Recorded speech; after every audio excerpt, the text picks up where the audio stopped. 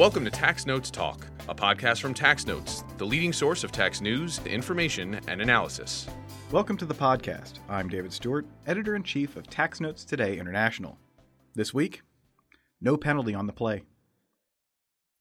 There's been a controversy of late over when and how the IRS can require taxpayers to pay penalties for some violations. This issue recently made its way to the tax court, where a taxpayer successfully pushed back on the IRS's interpretation of its authority. So what does this case mean, and where do things go from here? Here to talk more about this is Tax Notes senior legal reporter Andrew Velarde. Andrew, welcome back to the podcast. Thanks, Dave. It's good to be here.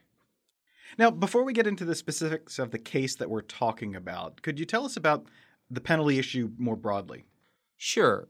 It basically boils down to whether the IRS has assessment authority over international information return penalties.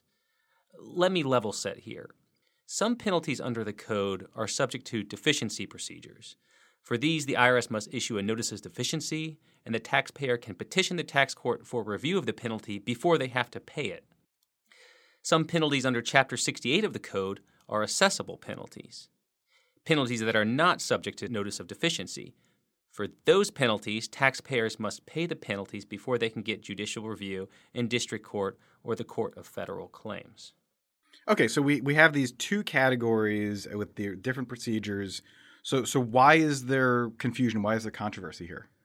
Okay, so for years, the IRS has been engaging in systemic and summary assessment of international information return penalties after returns are filed late. Practitioners have been complaining about the operation of this system for years, arguing that they can't avail themselves of deficiency procedures and that many of their clients may have reasonable cause to excuse non-filing. These reasonable cause statements are going unread by the agency, at least initially. And for several years, the taxpayer advocate has identified the assessment of penalties under Section 6038 and 6038 Cap A as one of the most serious problems taxpayers encounter, and that systemic assessments of these penalties are legally unsupportable, their words. It has recommended legislation that would subject these reporting penalties to deficiency procedures.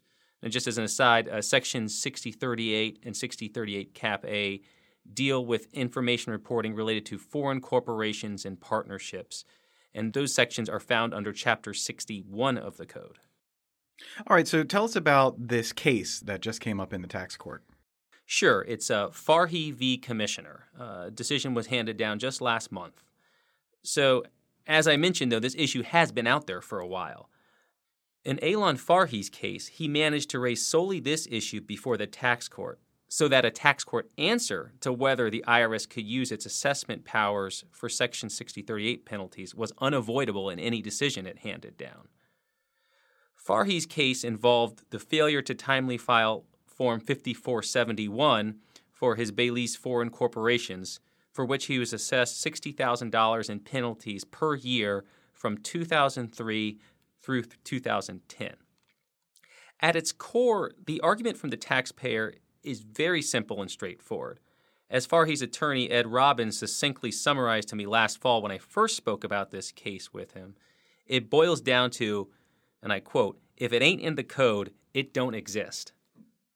So Farhy didn't argue that his penalties were subject to deficiency procedures, since Section 6038 is not subject to those relevant code provisions. But he also pointed out that summary assessment penalties are in Chapter 68 of the Code, and there is no corresponding authority in the Code for assessment of Section 6038 penalties. He argued that without assessment or deficiency procedures, the IRS needed to ask the Justice Department to reduce the penalties to judgment for collection through a district court action. This would be similar to what is done in the case for foreign bank account reporting penalties. The government, on the other hand, argued that assessable penalties are any penalties in the code not subject to deficiency procedures, and nothing in Section 6201, which related to the IRS's assessment authority, limited it to Chapter 68 penalties. For the government, it essentially became an either-or proposition between assessable penalties and those subject to deficiency procedures. It also argued that the term taxes, which is found under Section 6201, should be read broadly enough to apply to Section 6038 penalties. All right, so this went before the tax court, and how did they interpret this? Sure. Well, the tax court rejected the government's view, with Judge Page Marvel noting that Congress had been specific about assessment authority in other contexts. I want to quote from the court here. I think this is good language. And I quote, "Congress has explicitly authorized assessment with respect to myriad penalty provisions in the code, but not for Section 6038B penalties.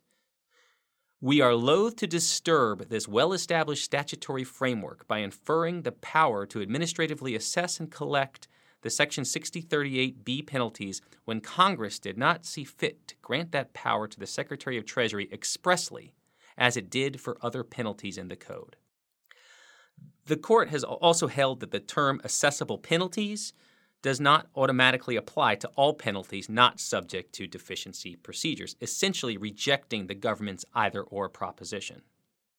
Okay, so that seems to be a fairly thorough rejection of the IRS's interpretation here. So how significant does it look like this will be?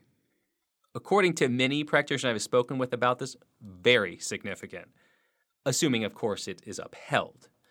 There is going to be a lot of litigation on this and many taxpayers affected by the fallout from it, possibly numbering in the thousands.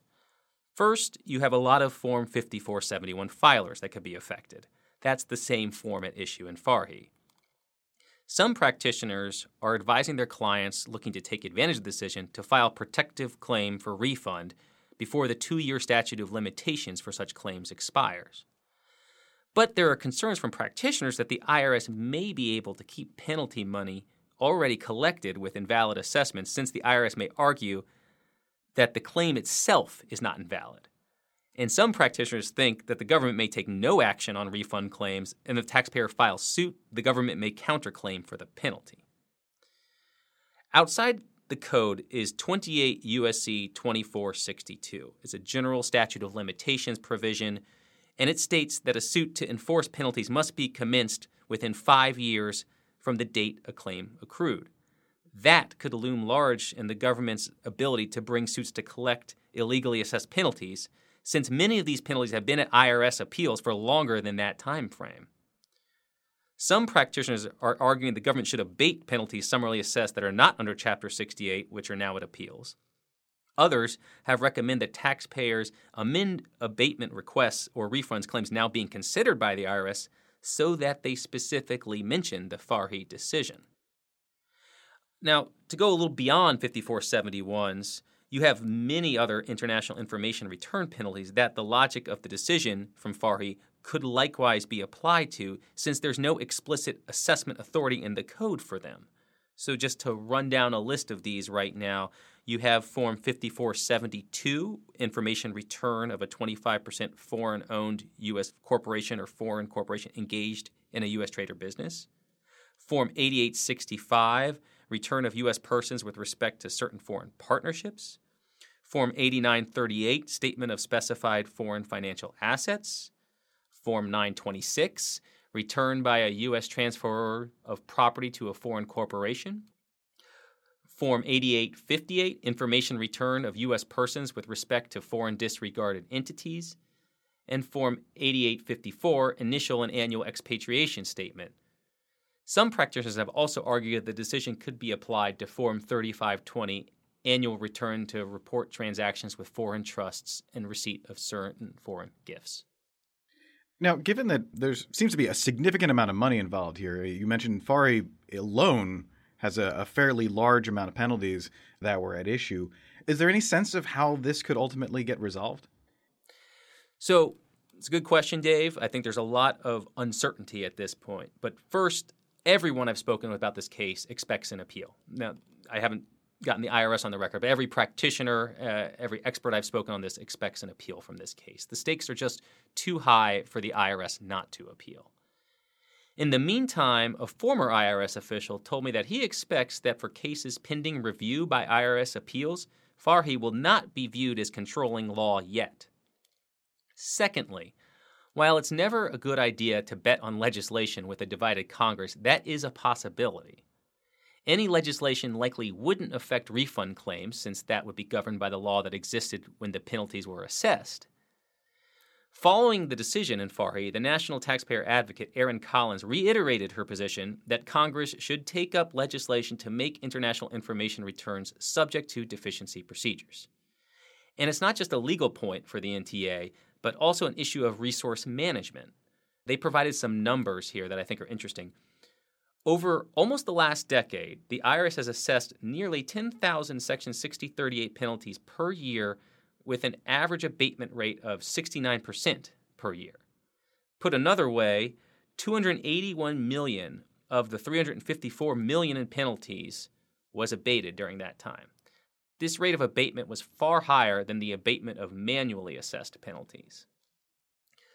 Without a legislative fix, and if the decision is upheld on appeal, then you have the very real prospect that the government would need to commence a suit to reduce a claim to judgment for these penalties. That would require a referral from the IRS to Chief Counsel and from Chief Counsel to the Justice Department Tax Division. That could be a significant burden on the government going forward. In the words of Erin Collins in a recent blog post, and I quote, "The situation cries out for a congressional fix." Well, all right. I guess there's going to be a lot to watch here. We've got the appeal. We got the potential for congressional action on this. Andrew, thank you very much for being here. Thank you, Dave. It's been great. And now, coming attractions. Each week we highlight new and interesting commentary in our magazines. Joining me now is Acquisitions and Engagement Editor-in-Chief, Paige Jones. Paige, what will you have for us? Thanks, Dave. In Tax Notes Federal, 6 KPMG practitioners examine the definition of tax home for federal income tax purposes. They explore the tax consequences that may arise from employees being away from home for business travel. Marty Sullivan compares the budgets of President Biden and House Republicans. He argues that neither one sufficiently decreases the deficit. In Tax Note State, Kathleen Wright reviews 2 recent appellate court decisions from California addressing worker classification. She discusses their potential effect on workers' rights in the future. David Cassidy highlights tax cases in Louisiana, which he says may show a trend toward more even-handed local tax collection. In Tax Notes International, Mindy Hirschfeld explains how artificial intelligence has already begun to change tax systems. She writes that this may signal the need for regulation and human oversight to avoid chaotic outcomes. 3 Chiomenti practitioners explain the importance of defining control for Italian transfer pricing purposes. In Featured Analysis, Joe Thorndike examines how increased complexity was exacerbated by the expansion of the income tax during World War I.